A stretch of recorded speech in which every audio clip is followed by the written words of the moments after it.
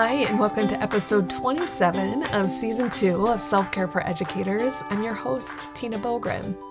If my voice still sounds funny, I mentioned this last week. It's because I'm holding on to this cold a little bit longer. I caught one of those lovely winter non-COVID colds, and it's just taken me a while to kind of get fully over it. So if you hear it in my voice, that's what it is, but I'm definitely on the upswing. So this week's invitation comes straight out of my Facebook group, which is my happy place that so many of you are a part of. If you're not, please jump over and join us.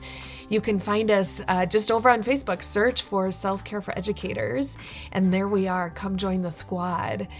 What I posted recently was a question, as I do most mornings. So if you're not familiar with kind of the format, I post a reflection question in the morning for us to kind of contemplate and get our days started right. And the question that I posted was, what's one tip that you have for avoiding the Sunday scaries? Now, I don't think I need to really explain the Sunday scaries, but just in case, the Sunday scaries are that feeling that kind of starts to slip in and take over on Sundays as we start thinking ahead to the week ahead of us and our to-do list. And it just kind of can be a feeling of dread, a feeling of anxiety. And it doesn't mean we don't love our jobs. It just is that feeling of like, there's so much to do and get done. And when the Sunday scaries kind of take hold, it can take away the beauty of the weekend. So I just asked you all what your tips were for dealing with this. And we got amazing ideas. So I just want to share some of them because they're so incredible. And so my invitation is to listen carefully and see if one of these feels like something that you might be able to play with yourself this week. Today's episode is brought to you by Magic Mind, the world's first productivity drink. Now, I'm not going to bring you any initiatives that aren't backed by research. It's my thing. If you've read any of my books, you know how seriously committed I am to making sure that what I recommend actually has research that supports that this can work in your classroom or for your team. Each week on the show, I bring you invitations that I have tried myself or self-care industry leaders have tried and recommend. That is why, with confidence, I recommend you try Magic Mind.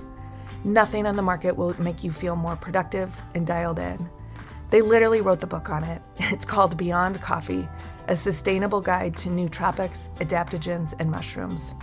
What's more is they have a scientific advisory board of doctors and medical researchers that keep improving Magic Mind to help you improve energy and cognition while balancing your mind to reduce stress, increase calmness, and lift your mood.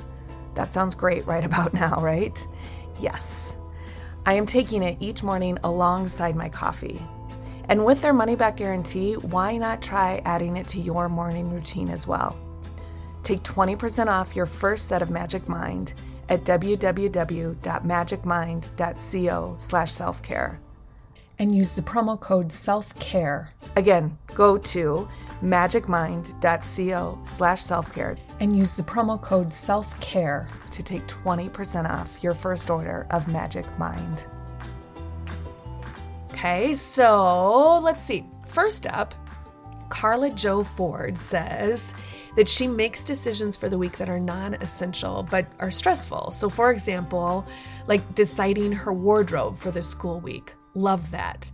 Then we got a couple of additional examples on that comment. So Christy Johnson said, I totally agree. Meal planning is another one.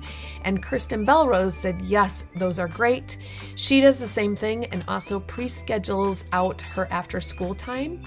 So this allows her to make a decision that if something comes up that's not already on the calendar, she has permission to say or at least consider no. I love that.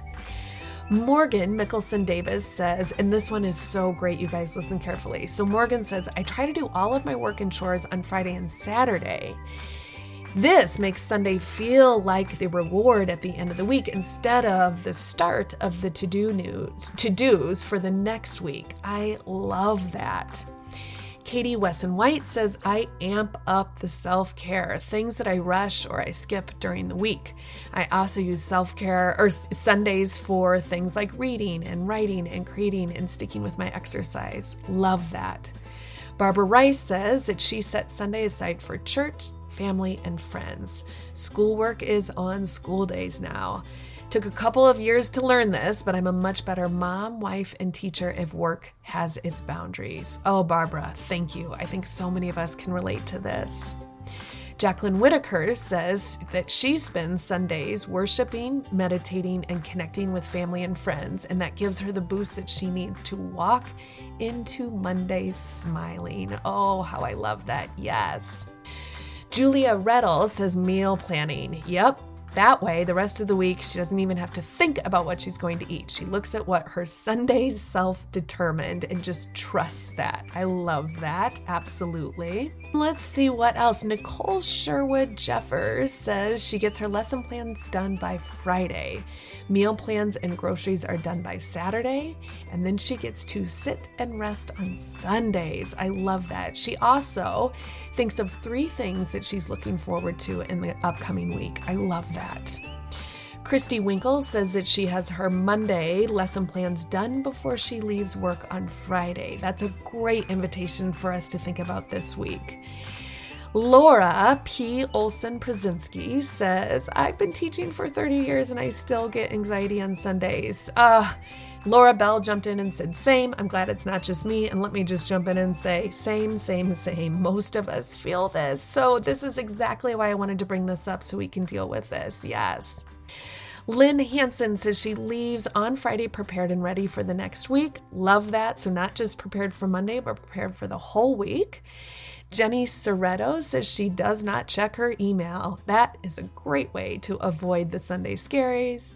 Jennifer Goss says anything family related and nothing school related. So she does her grocery shopping, meal plans, naps, hangs out with the hubs and the kiddos, takes a pup for a walk. Love that. That's just a sampling of some of the amazing ideas that we got. I just love these. I just think it's just a shame if we find those Sunday scaries taking away all of our joy on Sunday, which is one of our true days of rest. So I hope that you found a couple of ideas here, or this sparks some new thinking for yourself that you might be able to try. Again, I love the idea of being prepared for the next week before you leave on Friday.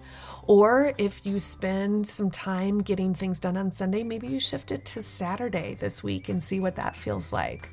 Maybe you put some boundaries in place and recognize that if it doesn't get done, it doesn't get done.